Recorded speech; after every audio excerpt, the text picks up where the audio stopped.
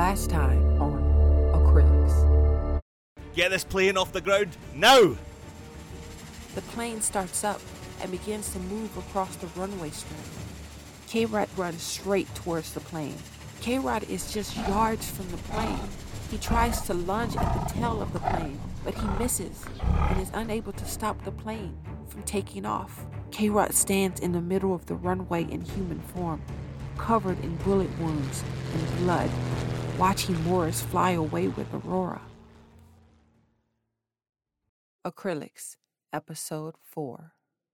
3 months later, after that event, we find ourselves in Transylvania, more specifically, in the laboratory. Aurora is alive, but she is being held captive in a secluded laboratory somewhere in the deep woods of Transylvania. She is unconscious and being detained in an experimental tank that is stationed in the middle of the lab. Morris left Dr. Dragos, the Russian scientist in charge of Aurora's experiments. Morris had Dr. Dragos build this lab with anticipation of capturing K'Rod, but then switched his sights to Aurora. And now, after 13 months of hiding and waiting, his subject is before him. Dr. Dragos calls Morris and requests him to come immediately to the lab. He is eager to get any information he can out of the subject Aurora. This is more than worth it. Once you have seen my research, you will be indeed pleased. You told me that girl had the ability to transform into a werewolf. At first, I thought you were crazy, cuckoo. But money is money, so I ran the test. However, after seeing her blood work, which is phenomenal by the way, I found out that she isn't so much as werewolf as she is an ACRELIX. Morris wants to know the difference between a werewolf and an ACRELIX. Big difference. Werewolves are a joke. ACRELIX are the real deal. Take a look at her DNA. Dr. Dragos pulls up a diagram on his computer screen. Morris walks over to get a better look. A normal human has 46 chromosomes, and a canine, say a wolf for example, has 78 chromosomes. Aurora here has 439. That's in her human form alone. This is what happened when you agitate her. Dr. Dragos presses a few buttons on his keyboard, activating the machine that starts to electrocute Aurora. Aurora's naked body begins to jerk around in the liquid-filled tank. My guess is the multiplying of her cells allows her to change. I would say if she were to fully transform into the beast, her chromosome levels would be around 100,000. Morris sees on the computer screen that her number of cells start to increase. Dr. Dragos deactivates the machine to stop the electrocution. Morris has a look of amazement on his face. You think that is amazing? Look at this. It wasn't easy, but with some time, I was able to find these images. This is them in their transformation form. Yes. What is that on the leg? It's a part of their fur that has a natural chrome color that shimmers in the light. It signifies danger. In my country, there was an old folktale. It was about a creature that would lure young children deep into the woods by getting them to follow a shiny holographic color. Once the ones that did, you can imagine what happened. What else can you tell me? And he wants more! Let's see what we have. The subject can regenerate cells at a capacity of 5 times faster than humans. Meaning? She heals faster, runs faster, smells, hears, and kills better. You name it, and she probably can do it. I'm going to make sure she proves her worth. She is an apex predator. I don't pay you to tell me things I already know. No. You misunderstand. ACRELIX, that is what they do. Kill. It's part of their very blood. They don't just kill for food or for defense. They are drawn to chaos and fear. Good, can use that. Where's her kind from? This is fantastic. Your accent is hard enough to understand, so stick to English. I could say the same about yours, no? Fantastic. It means cool, amazing in your language. Records show ACRELIX originate from here, Europe. And how is this interesting? Simple. Until now, people thought them to exist. It's because one day, in the mid-1300s, just out of the blue, poof, they vanished. That's around the time of the Black Plague. Now you're catching on. As strong as they were, the plague still was killing them off. That's what many hoped, but I have another theory. I think they went to the States. The United States? Are you saying werewolves are the Americans' version of ACRELIX? You said it, not me. I'll be damned. So how do we control her? We are far from that. I still have a lot more research to do. What you are asking is extremely complex, which means it will take time. What do you mean, more research? I've given you 13 months and supplied you with unlimited funds. I've exhausted my fucking time. There's an evil fucking beast tracking us down as we speak, so you can cut my heart out like you tried once before. The only reason I'm alive today is because my men found me face down, lying in a pool of my own blood. I don't need any animal instincts to tell me that fucker is going to finish what he started if we ever come face to face. The only real doubt in my mind is whether or not you'll be around to witness that day. That's a cold peel. I haven't been completely wasting my time.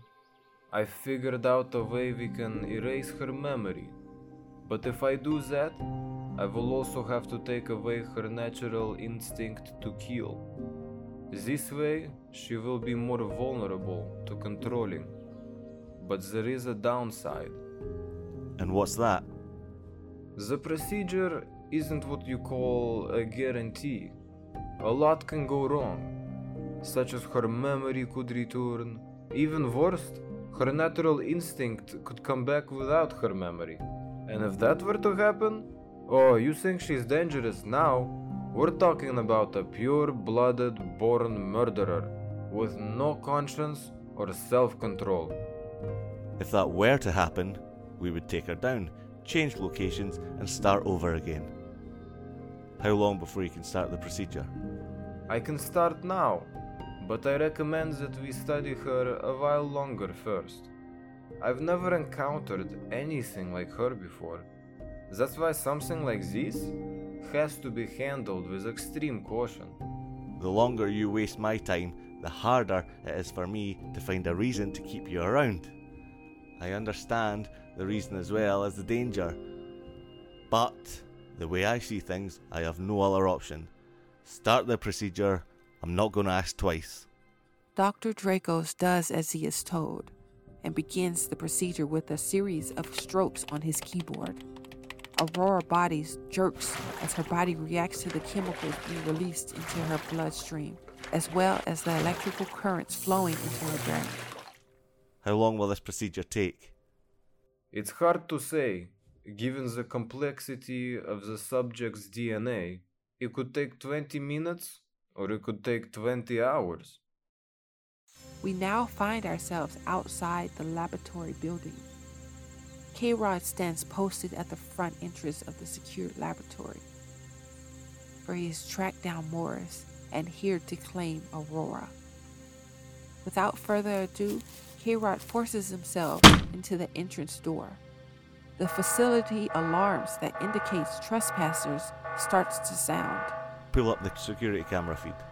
The camera feed reveals that K'Rod has found them and is now in combat with many of Morris's guardmen.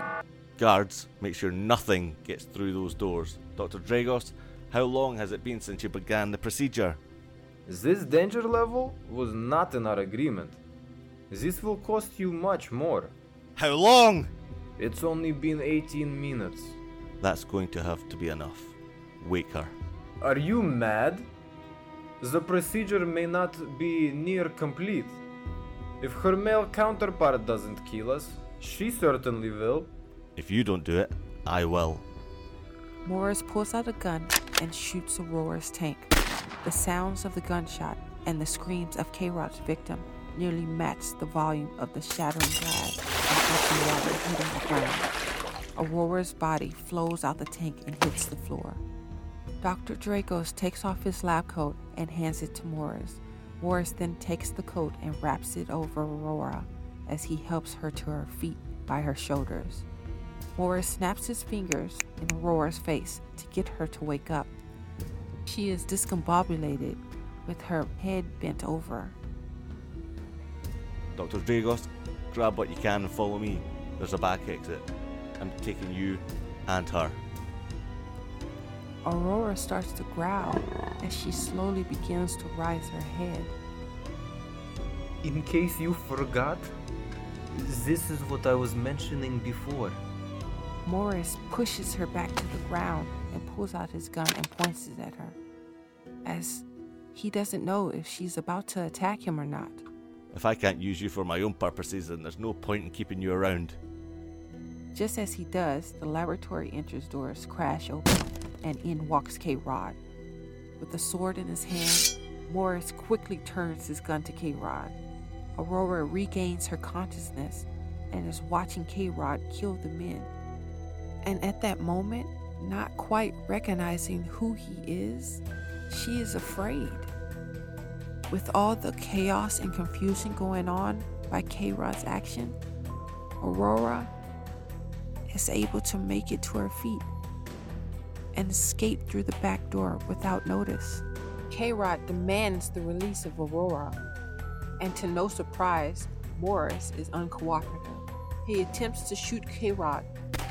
Morris's effort to shoot K'Rod fails as K'Rod cuts off the hand in which he holds the gun and slashes him across the gut with his sword. Morris screams, clenching his wrists and then falling to his knees. You may succeed in killing me this time, but just to know, the aura you use no longer. K'Rod repeatedly demands the whereabouts of Aurora. I may not have been able to kill you physically, but I know without the aura, you're dead inside.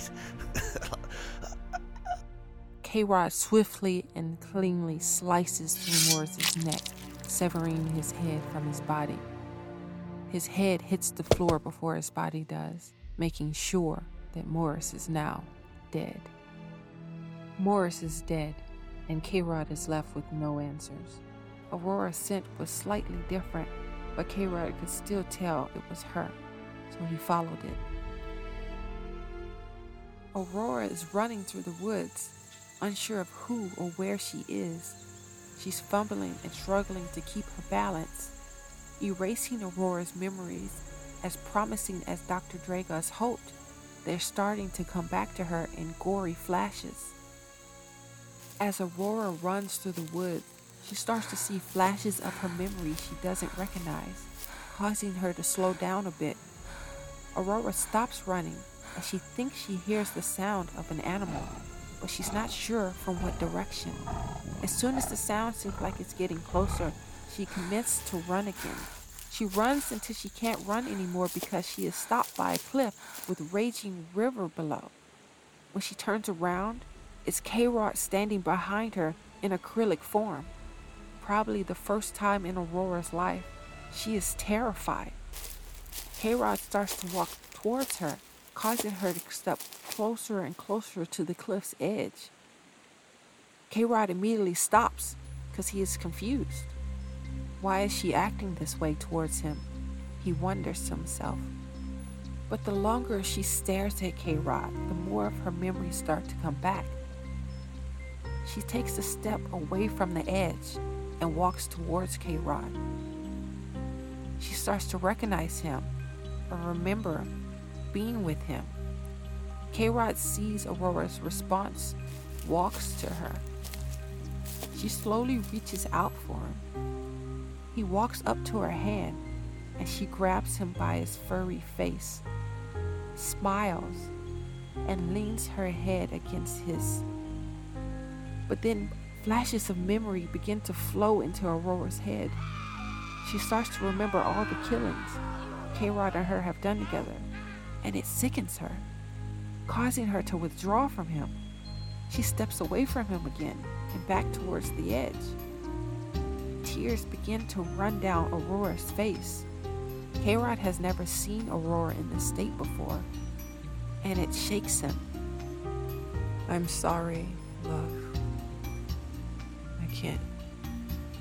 She turns back towards the cliff and jumps. K'Rod attempts to grab her before she does, but is unable to. Aurora falls hundreds of feet, landing to a raging riverbank. K'Rod dives off the cliff after her. While underwater, he thrashes from side to side, trying to stop her. He comes up for air, emerging in his human form.